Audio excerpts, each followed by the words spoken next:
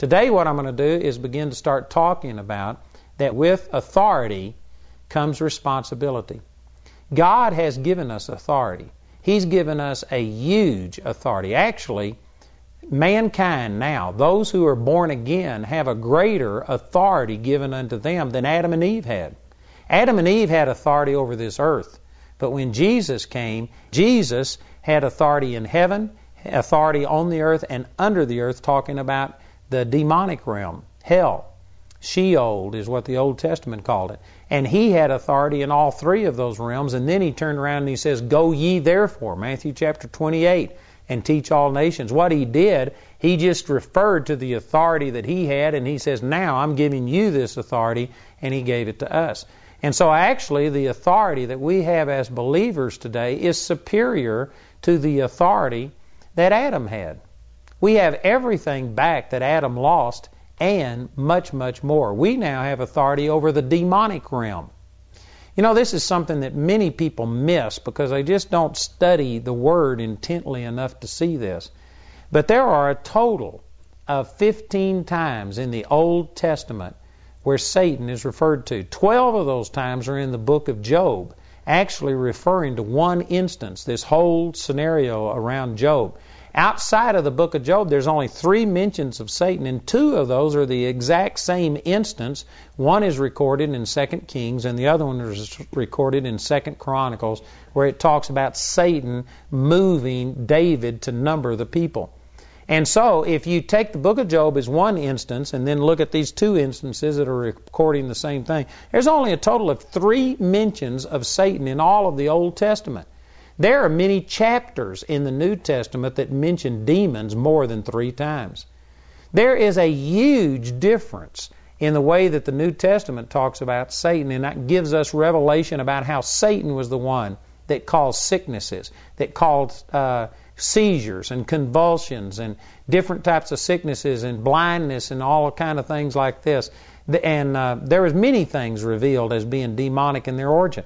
How come we have this knowledge in the New Testament that we didn't have in the Old Testament? Well, the simple answer to that is that it wouldn't have done the Old Testament people any good to have known about Satan and that he was behind the actions and doing things, because they didn't have authority. They didn't have the authority to rebuke the devil and to bind the devil. And so basically all that was commanded in the Old Testament is just submit to these laws. With your actions, do these things. And by yielding their actions to God, that empowered God to move in their life and limited what Satan could do. And basically that was the approach in the Old Testament. But in the New Testament, we now have an authority that has been given to us, that we do have authority over demons. We can now go beyond just the surface level, and we can go behind the scenes to the demonic powers that are inspiring people to act the way that they do, that are causing many of these sicknesses and diseases. And we can bind the demonic force, and we can see results that Old Testament people could never have seen. But along with that authority that we now have regained comes responsibility. That means that when the Lord gave us such power and authority to exercise it, that means that if we don't use it, then we stop God from intervening. God flows through us. For instance, here's a scripture in James chapter 4, verse 7. That scripture says, "Submit yourselves, therefore, unto God. Resist the devil, and he will flee from you." God gave us authority and power over the devil. Let me use another scripture on this over in Luke chapter 9, I believe it is. And in verse 1, it says, "Then he called his 12 disciples together and gave them power and authority over all devils and to cure diseases." Power here is talking about that he gave us the ability, the might. We have the power, and not only that, but we have the authority to use that power. And with that authority comes responsibility. That means that if we don't resist the devil, he won't flee from us. That's a simple statement. And yet it's amazing how many people aren't taking the authority that's been given unto them. And when Satan bothers them, when they can see that, say, some sickness, disease, poverty, tragedy comes into their life, they believe it's just an attack of the devil. Instead of taking their authority and rebuking the devil and commanding him to leave. Instead, they go to God as if they don't have any power or any authority, and they beg God, oh God, please change this situation. Oh God, please get the devil off of my back. And it's not within God's power and authority. He gave us that power and authority. That's exactly what the Scripture says.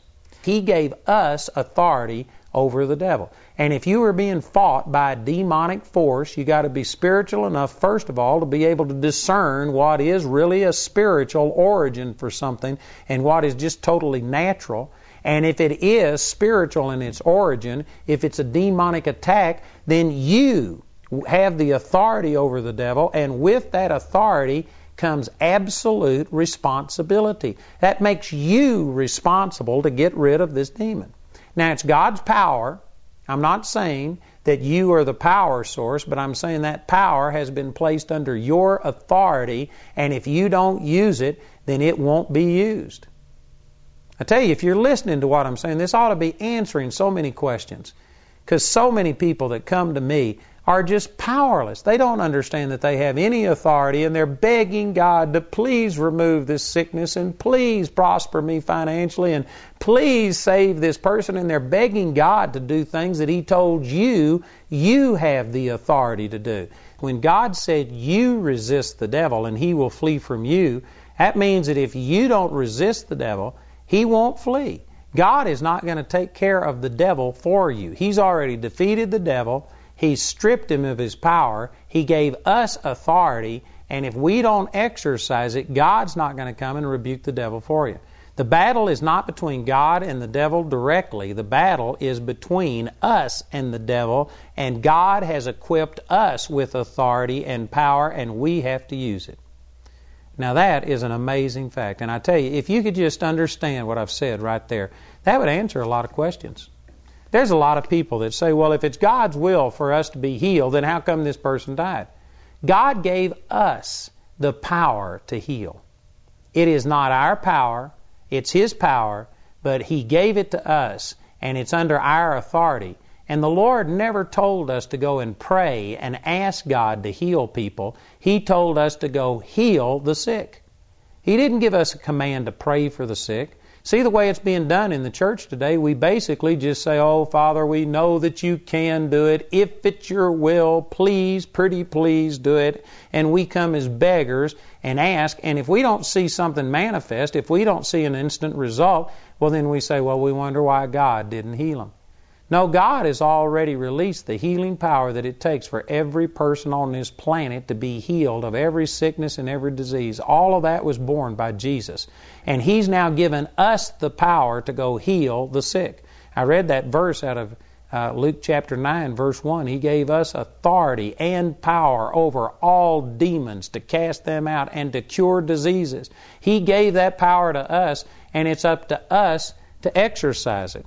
In the 3rd chapter of the book of Acts, there's an example of this where Peter and John, it says in verse 1, Acts 3:1, Peter and John went up together into the temple at the hour of prayer, being the 9th hour, and a certain man lame from his mother's womb was carried, whom they laid daily at the gate of the temple, which is called Beautiful, to ask alms of them that entered into the temple, who seeing Peter and John about to go into the temple, asked an alms.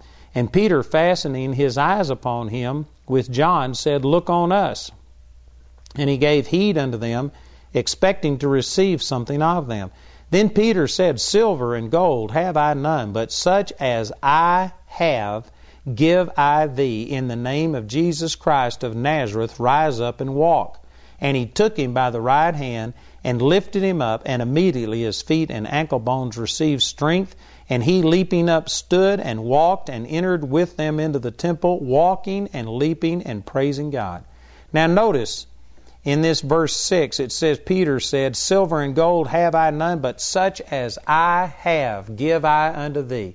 Did you know that Peter and John would be kicked out of nearly any church in America, most Christian churches around the world today, for saying that I have the power to heal you? Man, it has become fashionable for us to say, oh, it's not me. I couldn't heal a gnat. Well, the truth is, none of us can heal a gnat in our own human power, but we aren't only human.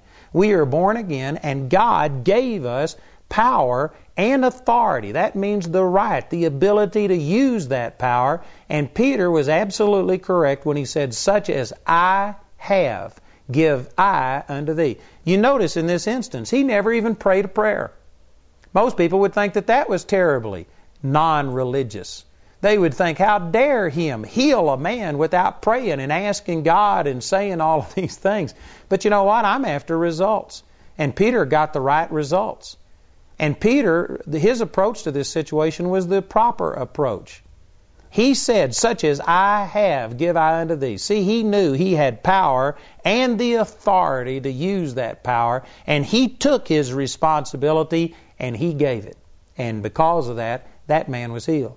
This is the very reason that a lot of people aren't seeing healing today, is because they're coming to God not understanding that power doesn't reside in heaven. God has placed the power to heal on the inside of each one of us. And He has given us the authority to use it, and that makes us responsible. If a person isn't healed, it's not God who didn't heal them. It is us that is not using our authority and power. Now that is absolutely true. There's a little bit more to it than that. There are some dynamics to this. Sometimes it's not the individual's fault receiving the prayer. It could be the fault of other people around them.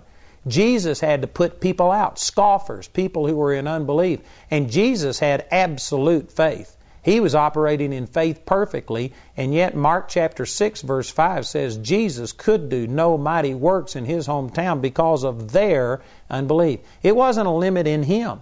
Sometimes it's not a limit in the person who's receiving the healing. It could be other factors round about. There's more to it than this, but basically it is some person or group of people who are limiting God because they aren't taking the authority that God has given us and exercising it. We are shirking our responsibility, and we're trying to put all the responsibility off to God and say it's God's fault whether this person gets healed, whether they get saved, whether this person gets prospered. And I tell you, that is absolutely wrong. If you could understand this one little point and just recognize that it's not God's turn to heal. It's our turn to believe that He's healed, to accept that power, and to take that authority and use it and speak to our problems and command things to change. See, if we would just get that one point down, I guarantee it would make a huge difference in the way that things happen. I can guarantee you the vast majority of people in the body of Christ today, they believe that God can do whatever He wants to, but they don't believe that He's already done it. They don't believe that He's given us the power to do it. Therefore, they don't take their authority. They don't feel any responsibility, and this is where it's breaking down. God has already done His part. God has placed this power and authority on the inside of it, and because of that, it makes us responsible. It is absolutely your responsibility to get healed, to get prospered, to get delivered. Now, it's God's power. I'm going to be trying to put this into balance and show you. I don't want you to come under a sense of condemnation in the sense that you say, so I've got to make this happen, not out of yourself, not out of your human ability, but the born-again self on the inside of you has the God kind of power on the inside. And all things are possible to him that believes. If you would understand that and go to believing that He has already done His part and take your position of authority, you could make things happen. You know, since I've understood this, I've prayed for people to be healed for many, many years. And every once in a while, in the beginning, I would see some people heal, but I didn't have a clue what I was doing, really. It's just kind of like an old blind squirrel. Every once in a while, we'll get a nut. You know what? I was just praying for so many people. Every once in a while, something would happen. We'd see somebody healed. Something happened. But since I've come to realize that it's not me petitioning God and asking God to heal people, but rather God has already healed us of all sickness and all disease, that it's by His stripes we were healed, what it says in 1 Peter 2:24. Since I've seen that and recognized that God has put the power here and it's up to me to release it. Now, there's some other things involved. I don't have more authority over another person than they do. They've got to cooperate, and they've got to believe too. But basically, since I've understood that God has done His part and I've taken my authority and I've started commanding healing and speaking and commanding people to be healed instead of praying and asking God to do it, I have seen hundreds of times more people healed than what I used to see. You know, this man John G. Lake, whom I'm sure many of you have heard about, he lived back in the early 1900s.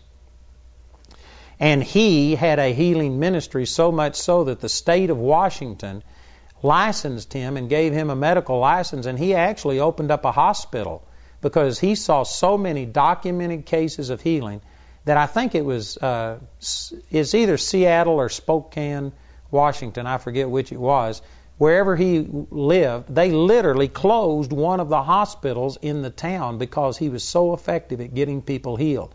And in his hospital, they didn't administer medicine. They just came around and anointed with oil and prayed with you until they saw your physical healing manifest. And he had people that he had trained, and he called them practitioners, is what he called them. And they would go out, and he would give them a little bottle of oil based on the Scripture, anoint with oil, and the prayer of faith will save the sick. And he would send them out when they got a call for people to come minister healing to them. And he would tell these practitioners, he says, go out and don't come back until this person's healed. You know, that just startles some people.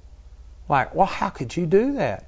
Again, the logic is, see, most people think you don't have control over this. You don't have authority. You don't have responsibility. You just go out and ask, and then que sera, sera, whatever will be, will be. It's all up to God, you see. And that's not true. He told these people, go out and don't come back until they're healed. And you know what? The longest time that any of those people stayed gone was about 30 days. Sometimes they'd literally move in with the people and just teach them the Word and build them up and pray with them, and they would get those people healed because God has already done His part. There's a huge difference between us healing the sick and praying for the sick. And as a whole, see, the church has believed that God can do it, but they don't believe that He has done it. They don't believe that He's already committed that power to us, and they are coming to God when they have a need, like, say, for instance, in the physical realm, and they're asking God to heal this person. When the truth is, God has already done His part to produce that healing. He placed that supernatural raising from the dead power on the inside of every born-again believer, and it's up to us to command those healings to come to pass. Instead of being a beggar, a person that comes and pleads passively with the Lord and asks God to do it, we need to become a commander that stands there and takes our authority and commands the power of God. That's exactly what Peter did. Such as I have, give I unto thee in the name of Jesus Christ of Nazareth, rise up and walk. And they grabbed him by the hand and lifted him up, and immediately he went walking and leaping and praising God. Most people would say, well, I'd never do that. And that's the reason you don't get the results that Peter and John got. This is one of the major reasons today that we aren't seeing the power of God. Many Christians, I can guarantee you there's people that you're in need of a physical miracle. I mean, it's critical. You're in need of a financial miracle, a miracle of restoration in your marriage or whatever. And you are praying and asking God, but you aren't taking any authority over the enemy. You aren't speaking against the problem. You aren't commanding sickness to leave. And yet that's exactly what the Bible says. See, religion has come along and taught us that you can do nothing. That you are a worm, that you are nothing. And you know what? If you are talking about apart from the born-again me, if you're just talking about in my carnal self, my natural self, that actually is true. I don't have a complaint with that. Without Christ, the Bible says in John 15:3, this was Jesus speaking, or excuse me, I'm not sure it's verse 3, but it's John 15 right there, the very first few verses. It says, without me, you can do nothing. And I believe that that's absolutely true. Without Jesus, we are nothing. And so I agree with that. But what I disagree with is I am not without Jesus. I am born again. I have the Spirit of the living God living on the inside of me. I am not only human. A person who just stops there and doesn't go beyond that to recognize that in Christ you become a new person, they aren't taking their authority. They don't understand the authority of the believer. They are coming to God as if, God, I'm an old sinner, saved by grace. I'm not an old sinner saved by grace. I was an old sinner, but I got saved by grace, and now I have become the righteousness of God. And it's true, without God I am nothing, but I am not without God. God lives on the inside of me, and now I have the authority and the power to command the power of God. Now I'm going to put this into some balance. Our next teaching we'll do on this is that authority only enforces spiritual law. If God hadn't already provided it, I can't just command it. It's not me making God do things. Let me use a passage of Scripture to try and help explain this over in Isaiah chapter 45 and verse 11. You might want to get your own Bible and read this. You're liable not to believe this is in the Bible, but it is. I'm breaking right into the middle of a thought here, but let me just read Isaiah 45:11. It says, "Thus saith the Lord, the Holy One of Israel, and His Maker, ask me of things to come concerning my sons, and concerning the work of my hands, command ye me." Now that is a strong statement, and some people just, they choke on this. They say, I just can't receive this. Because what they think is that you're talking about, you're taking authority over God. You're telling God, God, you have to obey me. I command you to do this. Well, certainly that's ridiculous, and that's not what I'm talking about. I am not God. I am not superior to God. It is not me that's the power source. God isn't waiting on my every whim and obeying what I tell Him to do. That's not what I'm talking about. But yet the Lord said here, concerning the works of my hands, command ye me. What does that mean? Well, the way that I explain this is to use this comparison of electricity. When you have electricity piped into your house or into your building, wherever you are, the power company is the source. They generate that power. You aren't the power source. You could take a light bulb and stick it in your mouth and it'll never come on. You aren't the power source, amen. It is not you that's providing the power, but nonetheless, the power company generates that power. They deliver it to your home. You sign a contract, and that power is under your command. And if you want the power to come on, you don't call the power company and ask them to come out and turn on the power. No, they generate it, they deliver it to you, and now it's up to you to command that power. You, when you go over and flip that switch, you are commanding that power. You are taking something that is not your source of power. You aren't the source, but it is under your control, your authority, and you use that authority, that command, and you switch it on. Now, if the power company doesn't generate it, you could flip that switch all of the time, but if there's no power there, nothing's going to happen. A person who is, say, for instance, not born again, if you were listening to what I was saying and you went out and started trying to speak to sickness and disease and to demons and command them to leave, nothing's going to happen because you don't have the power of God on the inside of you. The 19th chapter of the book of Acts has an instance where some lost people saw Paul casting out demons, and so they tried to do it. And the man who was demon-possessed, those demons rose up on the inside of him, and he beat up those 7 men and sent them away bleeding. I guarantee you, if you aren't connected to the power source, if you aren't truly born again, you can't do what I'm talking about. But if you are truly born again, if you have received the power of the Holy Spirit, according to Acts chapter 1, verse 8, then that power is in you, and it's up to you to command it.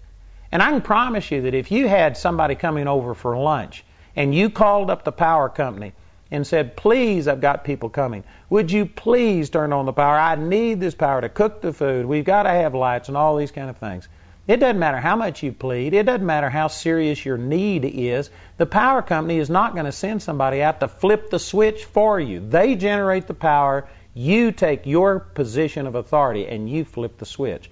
It's the same thing. Christians today, instead of going and believing the word that says you have power to heal the sick, now go heal the sick. Instead, they have just violated that. They don't go heal the sick. They go pray and ask God to heal the sick. That's just as silly as asking the electric company to come turn on your lights. A good friend of mine, Dave Duell, who pastors up in Denver, he told a story about one of the very first times he went to Africa and held a meeting there.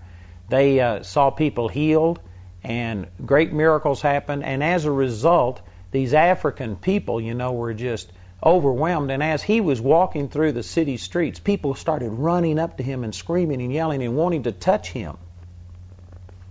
And his first reaction was to think, well, it's not me, it's God, don't look to me.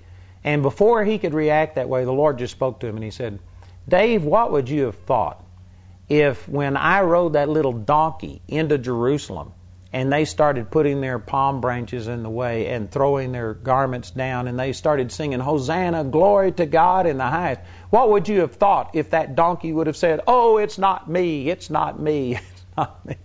And he says, it's not you they're trying to touch. They're trying to touch me. You are just the donkey that I ride on. And when Dave saw that, he said he just started walking around and letting people touch him.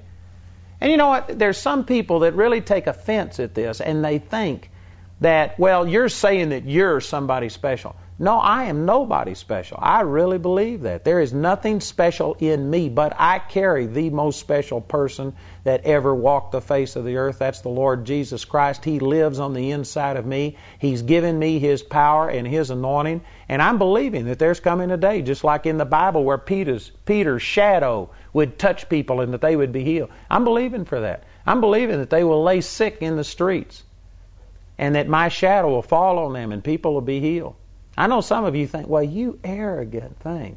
I'm not saying that because of who I am, but because of who I carried. If it worked for the Apostle Peter, it'll work for me. And I know that many of you just can't handle that. That's the reason you don't see the power of God, is because all you are is focused on the carnal, physical, natural side of you, and you don't recognize that you aren't only human, that you have power and authority. I tell you, there is a religious culture today that is against everything I'm teaching. Comes against this authority, that tries to make us feel that you're nothing, you have no power, you have no authority. You come to God as a beggar and you beg and plead with God to do what God told you He's already done, and He told you to go out and represent Him and to stand and take your authority and command things to come to pass. And our religious system has a counterculture that isn't popular with, and so because of it, Christians are begging and pleading, bawling and squalling, asking God to do things that it's not God's turn to do it. It's our turn to stand up and to take that authority and command it to come to pass. I wrote down just a few scriptures here. Let me just read some of these to you. In Matthew chapter 10, verse 8, it says, heal the sick, cleanse the lepers. This is Jesus speaking to His disciples as He commissioned them and sent them out. Heal the sick, cleanse the lepers, raise the dead, cast out devils. Freely you have received, freely give. You know what? You can't give away something you don't have. If you don't believe that God has already done His part and put that raising from the dead power on the inside of you, then you can't go out and heal the sick, cleanse the lepers, raise the dead. Well, I wished I could make you believe these things. I'm fighting against hundreds of years of religious traditions that have made the Word of God of none effect. But I'm telling you, the truth is, God has already healed every person that will ever be healed. That power has already been generated, and it is now deposited on the inside of every born-again, Spirit-filled, tongue-talking believer. You have that power. And it is not up to God to heal the sick. It is up to us to believe and through faith take our authority and release that power and command these things to happen. We have to give this healing power to people.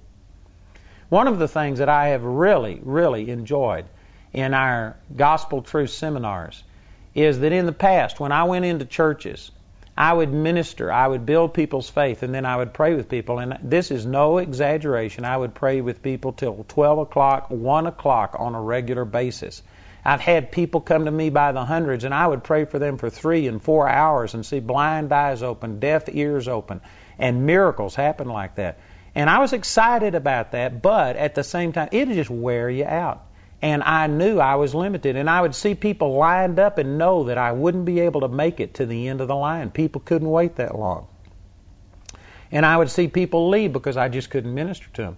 And then as we started going into these larger venues and we started having, instead of 200 or 300, we started having 500 or 1,000 people come to my meetings, you know what? There was just no way that I could minister to this. So the Lord told me to take our Bible college students, graduates, alumni, and we have been teaching people these truths telling them that you have the power on the inside of you. You can command healings to come to pass.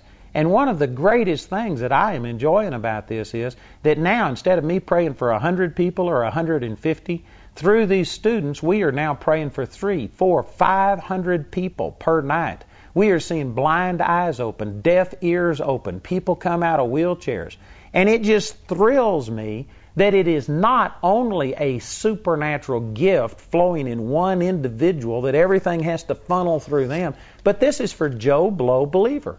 You can take matter of fact, I remember in Kansas City, we had a man who had never prayed for another person, had never seen a physical miracle happen in his life.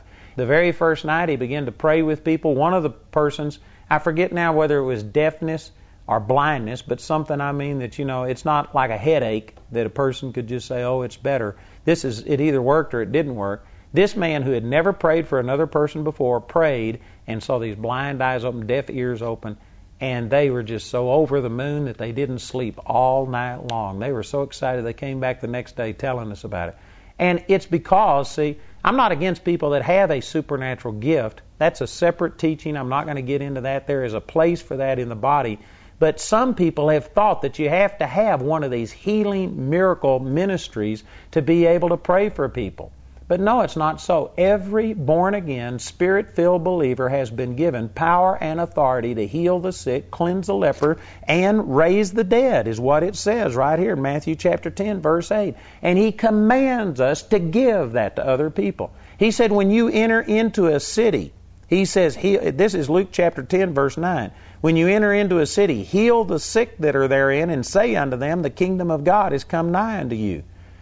It's amazing the church has just chosen to ignore the first part of that, and what we do is say we've got a responsibility to go in and preach the gospel unto people. But you know what? The Lord told us to go heal the sick and preach the gospel. The Word of God needs to be confirmed with signs and wonders and miracles, and the church desires that. Some of the Pentecostal Spirit-filled side of the church desires to see miracles, but the way they're going about it is to beg and plead with God and ask God to pour out His Spirit. And, oh God, do a new thing and send revival.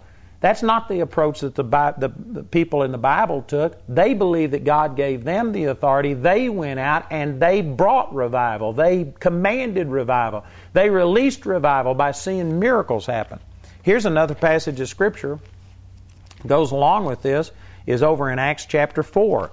And after the disciples had been beaten and commanded not to preach the gospel anymore, they went back to their group. They all began to pray in Acts chapter 4 in verse 23. Acts chapter 4, verse 23. Being let go, they went to their own company and reported all that the chief priests and elders had said unto them.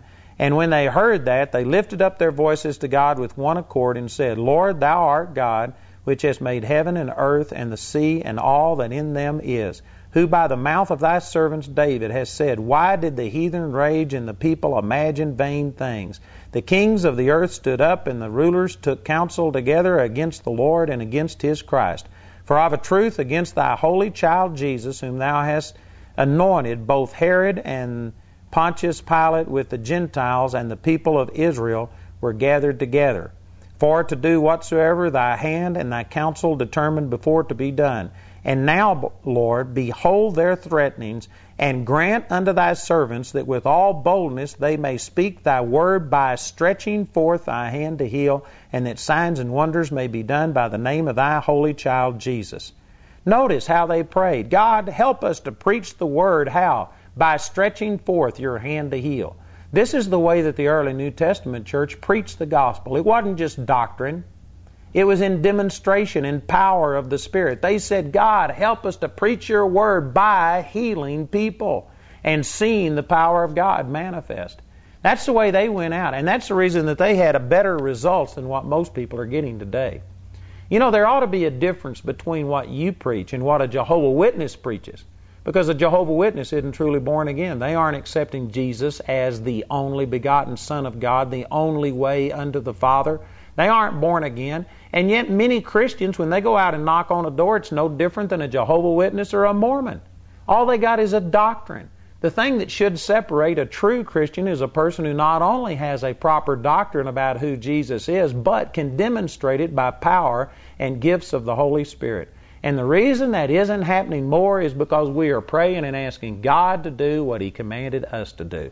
The Lord told us in, there's a number of these different scriptures, but Luke chapter 10, verse 9 says, when you go into a city, heal the sick that are therein, and say unto them, the kingdom of God is come nigh unto you. The Lord told us to go heal the sick. He didn't tell us to pray and ask Him to heal the sick. He told us to heal the sick.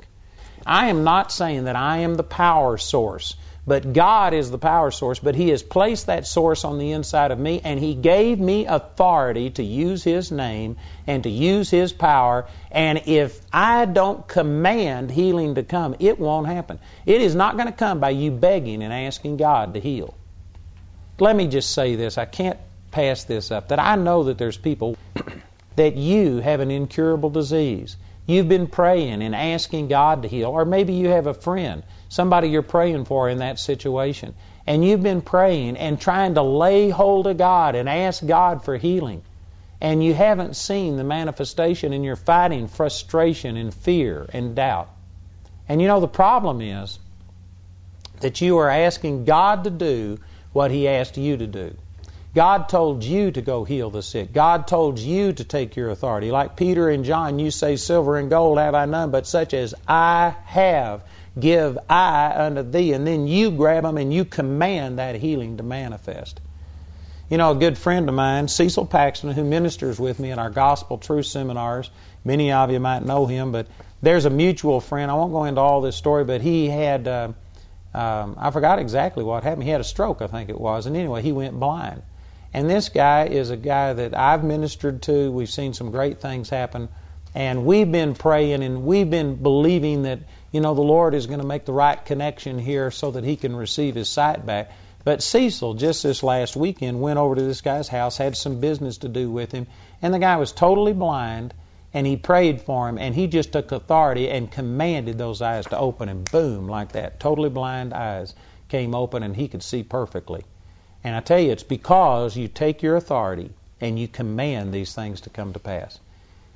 That's the reason that some of you aren't receiving from God, is because you are asking God to do what He commanded you to do. Let me take another example. You know, the Bible says in 2 Peter chapter 3, verse 9, I believe it is, it says, God is not slack concerning His promises. Let me see, I think I have this written out here. The Lord is not slack concerning His promise, as some man counts slackness, but is long-suffering to usward, not willing that any should perish, but that all should come to repentance. Now this verse makes it very clear that it is God's will that not a single person die and go to hell, but that all get saved. Now, do all get saved? No, obviously not. Even Jesus said that there's going to be more enter by the broad gate unto destruction than by the narrow gate unto everlasting life. So God's will does not automatically come to pass. See, this is another big hindrance. And let me just say some things. It seems like I am getting to where I just constantly am saying things that get me in trouble, but it's because there's so much junk being taught by the church today, and it misrepresents God. But the church today is really teaching that God sovereignly controls everything and that nothing happens without God's approval. Either His direct approval or indirect approval. He either causes it or allows it. And that is not what the Word of God teaches. And I believe that the reason that that is so popular and that people latch on to that type of doctrine is because it gives them an excuse. It takes away all responsibility from us. In other words, you can just pray and, Lord, if it's your will, heal this person. Lord, if it's your will, save this marriage. And then if it works, great. And if it doesn't, well, it must not have been God's will. It takes us totally out of the picture. We have no responsibility, no accountability in the matter. I believe that that's absolutely wrong. And you can see that in this area of salvation, I believe clearly, because it is not God's will that any person perish. That's exactly what 2 Peter 3:9 says. And yet, It's not coming to pass. God doesn't control or just allow these things. God isn't the one that predestines some people to be saved and some people to be lost. No, there's a number of reasons. Number one, the person has a choice. God's not going to force anybody to be saved. He honors our free will. And there are some people that because of the lies and the deception of the devil, they've been hurt. They have taken an offense. They are preoccupied with the cares of this life and other things, and because of it, they have just rejected all of the pleadings and the intervention of God in their life. And so by their own free will, they are choosing not to make Jesus their Lord. And then there are the other things. You can't violate. You can't just go in and make a person get saved on your faith. That's not what the Word of God teaches. They have a choice in the matter. Sometimes we're misrepresenting it is what the problem is. We aren't telling people the truth. And many people are led into false religions. There's people that are into all of the different religions of the world. Some of them are teaching killing people for a holy jihad, and that is their doctrine, and they believe that this grants them entrance into heaven with a harem of women throughout all eternity. That is absolute foolishness. It is absolutely wrong. It violates the truth of the Word of God. And yet there are people that are being told that, and because of it are doing suicide bombings and other things. And you know what? False doctrine is sending people to hell. There are reasons why, but God doesn't desire any of this, and yet it's happening. Why? Because God gave authority, which gave us responsibility. It's up to us to preach the gospel and to see people born again. And if they aren't being born again, it's not God who hasn't provided their salvation. It's not God who's not wanting them to be saved. It is basically comes down some way or the other to people who haven't taken their authority and used it properly. They aren't preaching the true gospel. Or maybe people who've gone out and abused the truth and lied, and they have presented such a negative witness that people have rejected it out of hand and didn't really listen to the true claims of Christianity. But some way or another, it's men that are messing things up. Satan is inspiring it. Satan is trying to prejudice people and cause them to have an offense. But it is not God's will that any person die and go to hell. And yet it's happening. And see, that same logic applies to healing, prosperity, marriages and other things. People will say, well, if it's God's will, they'll be healed whether you or I pray for them or not. Well, that's the same. You apply that same logic to salvation. If it's God's will, people will be saved, and whether you or I minister to them or not. That is not true. We have a responsibility. We've been given power and authority to preach the gospel. That's what I'm doing. I'm sharing the Word of God. I'm going out, and you know, there are millions of people being touched by this television and radio ministry. There are people that are hearing the Word of God, and their lives are being changed. People are being born again, baptized in the Holy Ghost, healed, delivered, set free. And it was God's will to set them free all along. But they didn't hear the truth. And somebody's got to come across their path. As it says in Romans chapter 10, how can they believe on Him in whom they have not heard? How can they hear except somebody preach? How can they preach except they be sent? So then, faith comes by hearing, and hearing by the Word of God. It is not God's will for people to perish, but He uses people to get His Word out and to cause these things to change. We have authority to preach the gospel and a responsibility. If we don't take that responsibility and use that authority, then it is not God's will that this nation, that this world be in the mess that it's in. His will is for us to all reflect His values and to be submitted unto Him and to have a glorious church. But it's not working that way because people aren't responding to Him properly.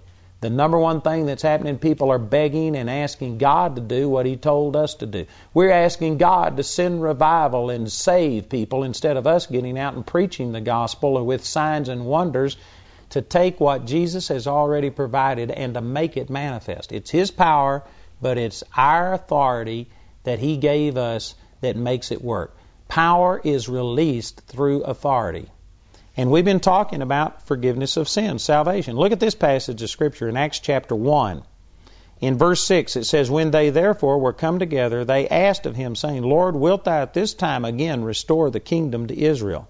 And He said unto them, it is not for you to know the times or the seasons which the Father hath put in His own power, You know, this is a simple thing here, but it's amazing. I remember in 1988, this guy who wrote a book about 88 reasons why the Lord would return in 88. And I talked to some people who honestly believed with all of their heart that that was true and that they were counting on the Lord coming back in 1988. Of course, it didn't happen. And then he wrote a book, 89 Reasons Why the Lord Will Return in 89, and people bought that book. I mean, how dumb can you get and still breathe? It's just amazing. A guy totally misses it, and then there's people that just come out and swallow the next thing he has to say. This is saying that you can't know the time or the season that God is coming back and establishing His kingdom. It just makes it very clear. And if somebody tells you that they know and they're predicting a date or something like that, just write Ichabod across their forehead. That's the Old Testament terminology for the glory has departed. Man, I guarantee you, they are just in deception. It is not God. In verse 8, here he said, after he says, you don't have power and authority over these kind of things, you can't know this, this hasn't been placed in your power. Then in verse 8 he says, but you shall receive power. After that the Holy Ghost is come upon you, and you shall be witnesses unto me, both in Jerusalem and in all Judea and in Samaria and unto the uttermost part of the earth. The Lord there told us, these are His disciples, He says, you have power to be a witness. Now I want you to think about this. When the Lord gave us power, with that power, the Lord would never give you a position without giving you the authority to execute and accomplish the things that He told you to do. So with this power to be a witness comes a authority to witness, and a responsibility goes with it. And here's an example of that. In the 10th chapter of Acts, it says in verse 1, there was a certain man in Caesarea named Cornelius, a centurion of the band called the Italian band, a devout man, and one that feared God with all his house, which gave much alms to the people and prayed to God always. He saw in a vision, evidently about the 9th hour of the day, an angel of God coming into him and saying unto him, Cornelius. And when he looked on him, he was afraid and said, what is it, Lord? And he said unto him, thy prayers and thine alms are come up for a memorial before God. And now send men to Joppa and call one Simon, whose surname is Peter. He lodgeth with one Simon a tanner, whose house is by the seaside. He shall tell thee what thou oughtest to do. Now this is amazing. Here's an angel appearing to Cornelius and saying, Cornelius, you're a godly man. You're a devout man. God has heard your prayers. Now send to Joppa and ask for Peter, and he will come and tell you how to be born again. Don't you think that this angel knew how to be born again? Why didn't the angel tell Cornelius? Wouldn't it have been more efficient? Wouldn't it have been, a lot easier for the angel just to tell instead of send men for 2 days' journey and then bring Peter back 2 days' journey and all of this? Why did God have this angel appear to Cornelius and ask him to go get Peter? Why didn't the angel just tell him how to be born again? You know why? Because it all goes back to this authority issue. God gave power and authority to people to preach the gospel, not to angels. Angels do not have power to preach the gospel. We were the ones that God gave power and authority to. And going back to some things I've already taught in this series, God doesn't violate His word. God is a man of integrity. When God says something, it is binding on Him. And when He says, I give you power, I give you authority, if we don't use it, God is not going to circumvent that. God is not going to violate His own word. He has limited Himself to preaching the gospel through people. And let me just be real candid and say some things here. I believe Satan has crept into the church. This is not unusual. The Bible teaches that, Satan will sow tares among the wheat. That Paul said in the 20th chapter of the book of Acts, I know after I leave that there will be grievous wolves come in. Even some of your own selves will not spare the flock, but you will make merchandise of them for your own selfish gain, etc. And so this has been something that's been going on in the church ever since God established it. But I tell you, Satan has put forward a doctrine in the church where instead of us preaching the gospel, telling people the truth, and letting them be born again through the incorruptible seed of God's Word, Satan has told that we can just pray people into the kingdom. There are people praying and asking God to save people, and they never share the gospel with them. I've literally met people before that they are prayer warriors and they won't get out of their closet. They have a prayer list that is so long that they can't even read it all in an hour. They go through this thing. They're praying for everybody, but they wouldn't witness to a neighbor. They don't talk to the people at the grocery store. They don't talk to their mailman. They don't share the word with anybody, but they're praying for a great move of God. That's deception. And that is not the way it happens. You cannot pray a person into the kingdom of God. The Bible says over in 1 Peter chapter 1, verse 23, that we are born again, not of corruptible seed, but of incorruptible seed by the word of God that lives and abides forever. You have to be born again by the incorruptible seed of God's word. It's using this terminology like planting a seed in the ground or sowing a seed in the womb of a woman. You cannot conceive a child apart from this seed being sown. There is only one virgin birth. There's not going to be another. You have to get out and sow the seed of God's word. And that scripture I've already used, Romans 10:17 says, "So then, faith comes by hearing, and hearing by the word of God." You can't be born again without faith, and that faith comes through the seed of God's word. You know, if a woman came to me and asked for prayer to get pregnant and she wasn't married, I'm not about to pray with her, because that's not how it happens. You don't get pregnant through prayer. You can get healed through prayer, which may affect you being able to get pregnant, but you do not get pregnant through prayer. I've prayed with thousands of people before who were unable to have children, couples, and I've seen hundreds of them be able to conceive supernaturally, and I could give you some great, great stories about that. But I remember one time that a woman came forward and asked me to pray that she'd get pregnant, and right before I put my hands on her, I just felt impressed to ask her. I said, "Are you married?" And she says, "No, I'm not." Man, I took my hands off real quick. I wasn't going to have anything to do with this lady getting pregnant if she's not married. See, that's not God's will. That's not the way that it happens. You have to plant that seed, and it's the same thing. People are praying for people to be born again, but nobody's praying about them planting the seed. Nobody's praying about somebody coming across their path and preaching the gospel to them and the Holy Spirit bringing back to their remembrance the things that have been spoken. They are just thinking that you can pray a person into the kingdom. See, that violates this power and authority that God gave us. God told us to go preach the gospel. In this 10th chapter of the book of Acts, Cornelius did not have the angel tell him how to get saved. Instead, he had to send for a physical human being to come preach the gospel to him, because God gave power to people, not to angels, to preach the gospel. Man, if you understood this, it just makes the kingdom work. I know that there are some of you that have been praying for people for umpteen years, and you're frustrated wondering, why isn't God saving this person? It's because you aren't praying right. You are asking God to save them as if there was something that God could just do to save them. He's already done His part. And God has presented us with the authority and the responsibility of preaching the gospel. And if that person isn't being saved, it's either because they aren't hearing the true gospel, or they have a choice to reject. And it's not God who's not saving that individual. There are things that you could do that would speed it up and that would make the ministry of the Holy Spirit to this person much better. But praying and asking God to save them is, man, I hate to say this, but I'm just trying to get my point across. But it's useless. It is useless for you to just pray and ask God to save a person. That is not the way that the Word teaches us to do it.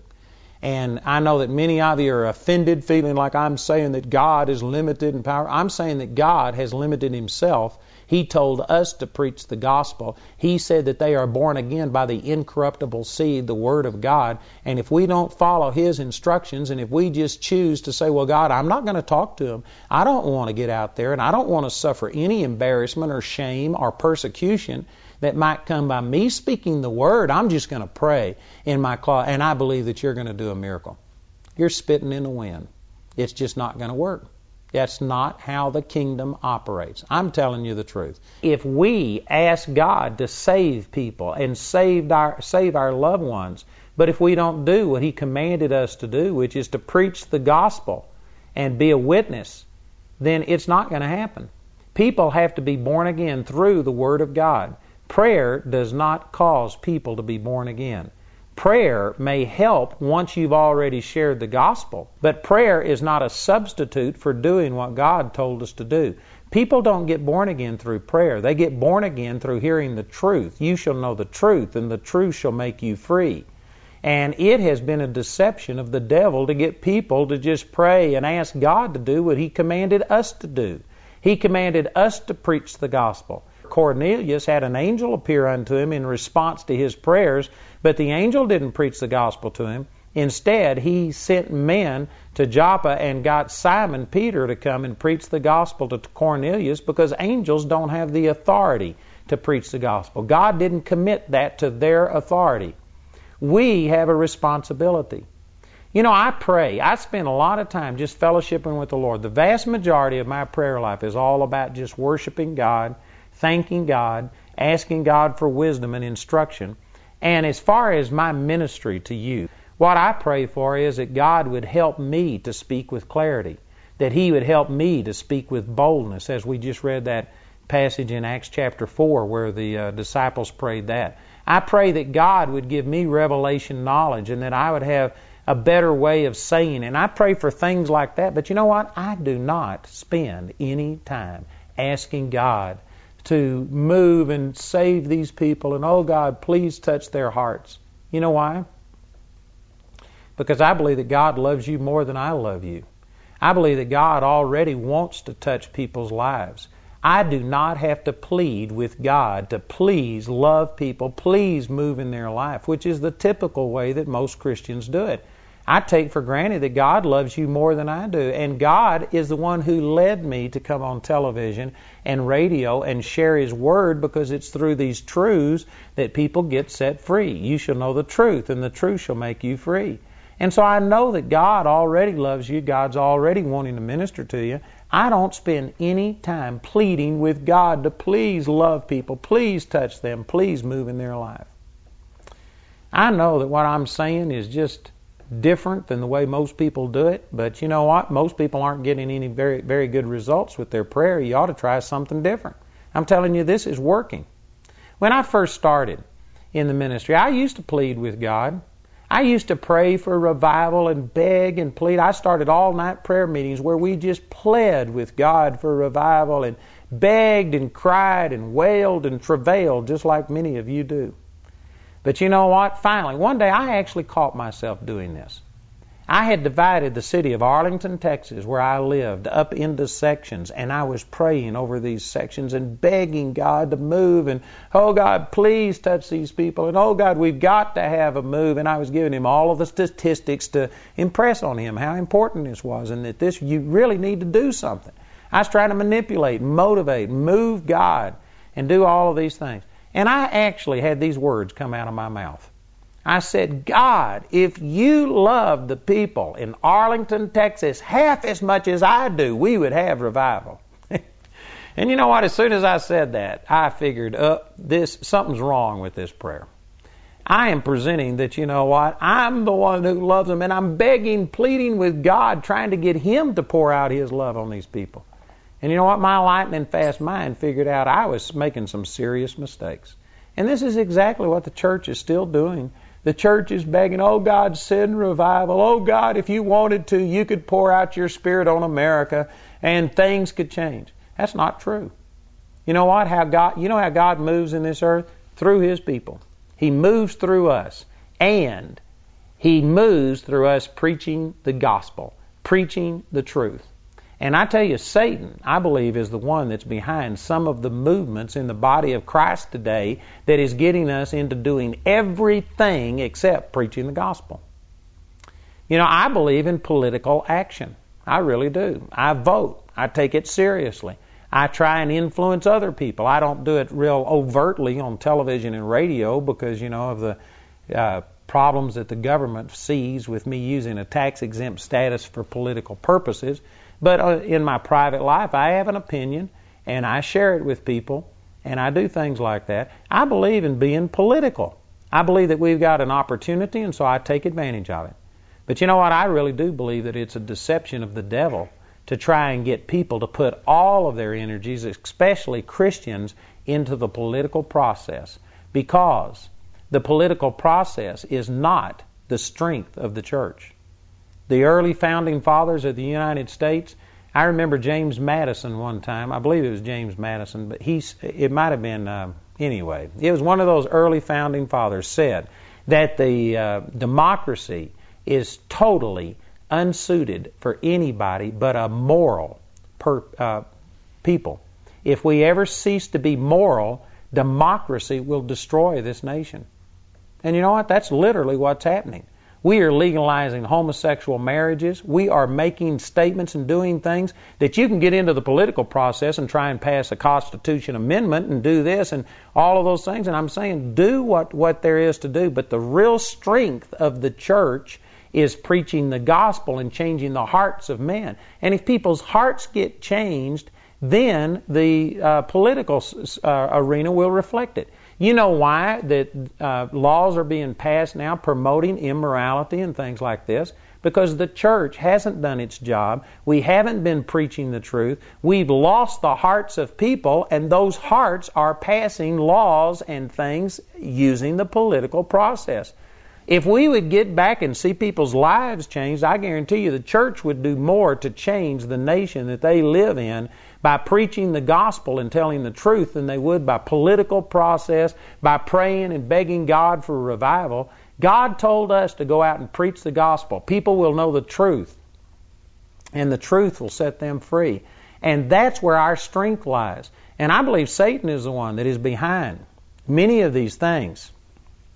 Even good things that in their place are okay. But when you take something that is just an option, something that every person should do as a political, an option, a responsibility, those things are good in their place. But when you put that up here and that becomes the driving force and Christians are trying to mobilize and take control of the government and do this, that's not the way that God told us to influence the nation. It is through our preaching of the gospel. It is through the truth. I tell you what, I am doing more on television and on radio, speaking the truth and telling people the truth. I am doing more to affect the political process than I ever would by getting out and picketing an abortion clinic. Now, I'm not saying that all that stuff's wrong. I'm saying in its place, there is a place for everything. But the power, the number one power in the church is the gospel. And we have been compromising that because people don't understand these laws that we're talking about. God gave us power and authority to preach the gospel, and that's how He changes people's hearts. And instead of us preaching the gospel and speaking these truths and boldly proclaiming them, instead we've retreated to our prayer closets and we're just praying, and we're afraid to say anything lest somebody say that we're politically incorrect. You know, I get a lot of criticism off of television and off of radio. I'm just pretty plain spoken. I'm not trying to be mean to anybody, but I just don't want anybody to misunderstand me. And so, you know what, I'm pretty blunt, and I get a lot of criticism. People think I'm of the devil. I've received letters and threats and different things. And you know what, there's a lot of people that are just afraid to tell the truth because somebody's going to criticize them for it. And so what they do is retreat and begin to pray and ask God to do what He told us to do. God told us to preach the gospel. He chose through the foolishness of preaching to save them that believe. You cannot be born again without hearing the Word of God. And I tell you, there are a lot of Christians today who aren't emphasizing the Word of God. They aren't speaking the truth. They don't tell a person the truth. Instead, they just smile and shake their head and agree with ungodliness and then go into their prayer closet and say, oh, God, convict them. How's He going to convict them? Without the truth. You got to preach the truth.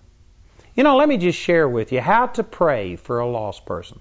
I know that some people are going to take what I've said and say that, so you're against prayer. You don't believe that prayer is effective. No, I believe prayer is super effective, but prayer is useless to substitute for something that God told us to do. There is a right use of prayer. Prayer is like water. Once you plant a seed, then it's got to be watered, and then it's got to be fertilized, and you'll get a much greater crop if you water it and fertilize than if you let it just die because it doesn't have enough moisture and nutrients and things like that. Prayer is effective, but prayer isn't a substitute for planting the seed.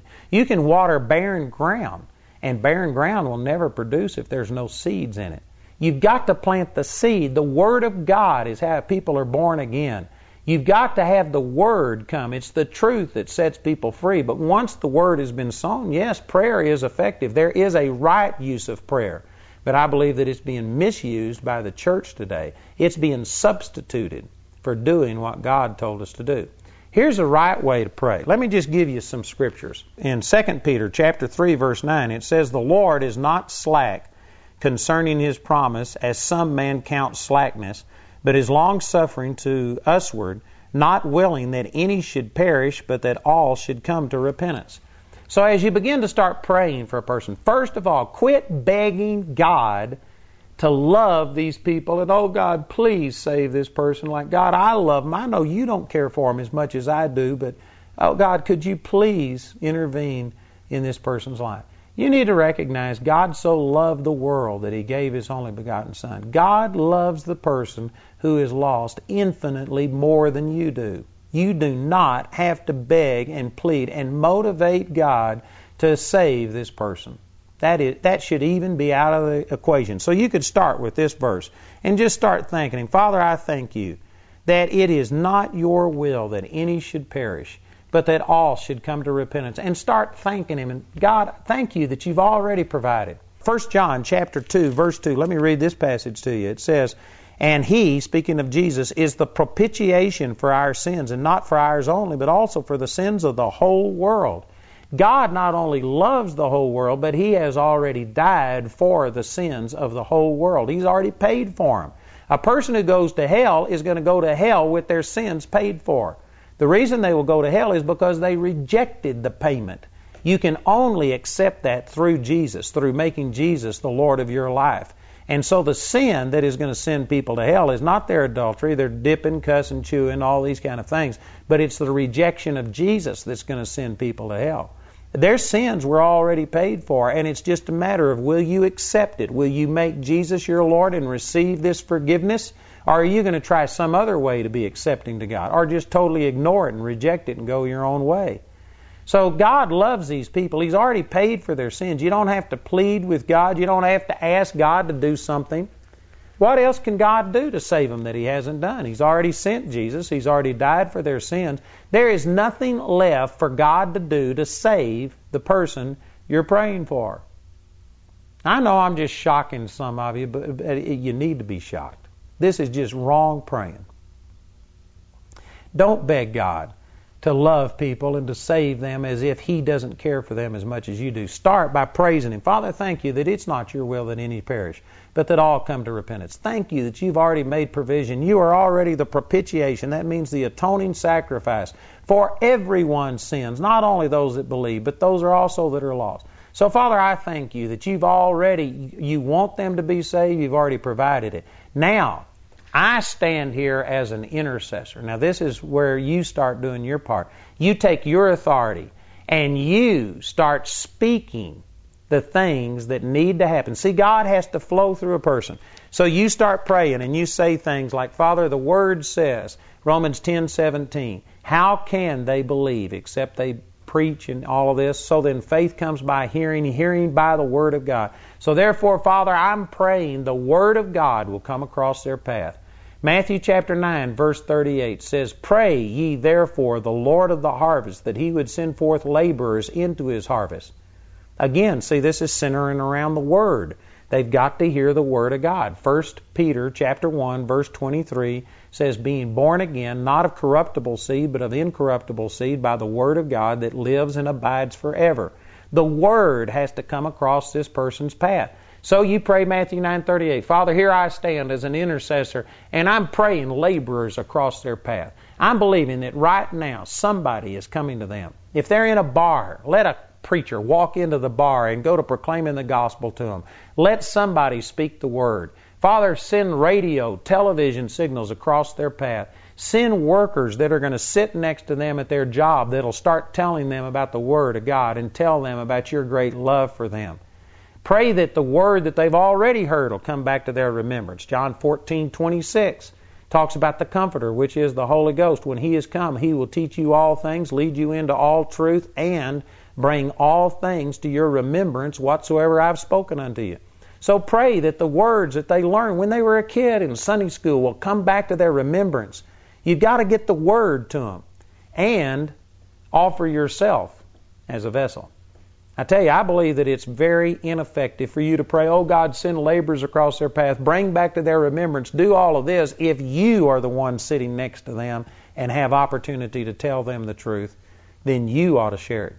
Now, I do admit that there are some instances where a person, because of whatever reason, has just totally cut you off, or maybe it's distance, or, there could be other things that you aren't able to speak directly to this person. So there are some instances where that's true, and you have to pray for laborers and the word to come back to their remembrance, and that's appropriate if you can't do it. But if you can speak to them, if I was praying for a person to be saved and praying that God would bring the word to them, and then as I was praying, the Lord said, you go talk to them, I'd stop my prayer right there and I'd go talk to that person.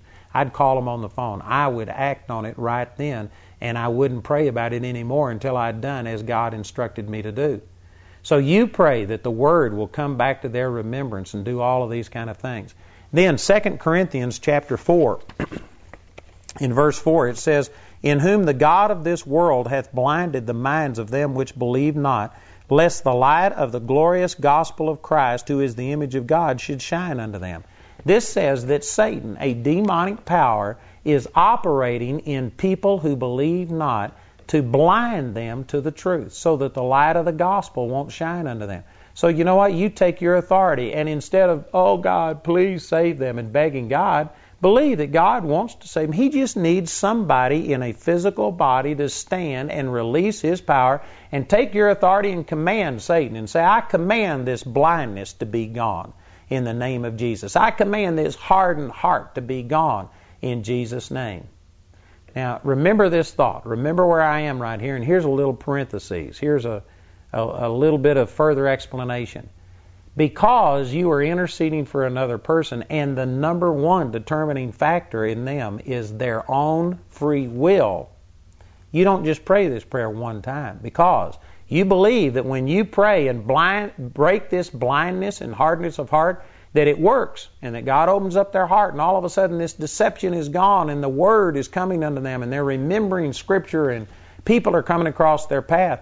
But if that person isn't ready to repent and receive, they will reject this conviction and drawing of the Holy Spirit, and their own free will has more power and authority over them than you do.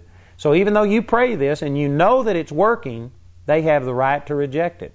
And so if they reject it, then you have to pray that prayer again. It's not that you've prayed one of those prayers in unbelief. You believe that your prayer answered. The person just hasn't responded yet. So you pray it over and you let God minister to them, break that blindness, and hopefully at the number of times that they are hit with the gospel, it'll eventually penetrate. It'll begin to soak in on them. And so you pray that kind of prayer over and over and over again, because the person is constantly voiding your prayer over and over and over again by hardening their heart. So you just keep praying it. You can also pray John 20:23 that says, whosoever sins you remit, they are remitted unto them, and whosoever sins you retain, they are retained. I hadn't got time to go into all of this, but this doesn't mean you can forgive their sins. There's some people that have taught it that way, but you don't have power to forgive sins. But when, say, a person with cancer or something is symptom-free, they will say they're in remission. The word remission doesn't mean that the cancer is gone. It just means that it's not visible. There's no physical signs of it. So when it says that you can remit sins, this doesn't mean you can forgive them or wipe them out, but what you can do is deal with the effects that sin causes in that person. You can rebuke the hardness of heart, the deception, the blindness, and these kind of things. You can remit their sins that will open them to the Lord. And this is the way that you pray for a lost person. You don't beg God to do it. You thank Him that He's already done everything, and then you take your authority and pray the Word across their path, either in laborers, it coming to their remembrance, things like this. You go speak to them, and then you rebuke the blindness, the deception that Satan has put in their heart, you remit their sins. Those are the kind of things that you do. Due to the length of my teaching on with authority comes responsibility, we've actually divided this into 2 tapes or 2 CDs. So we have with authority comes responsibility 1 and 2. I've still got a lot more to share on this, but we will move to part 2 in our next teaching. I believe that this teaching will make a difference in your life.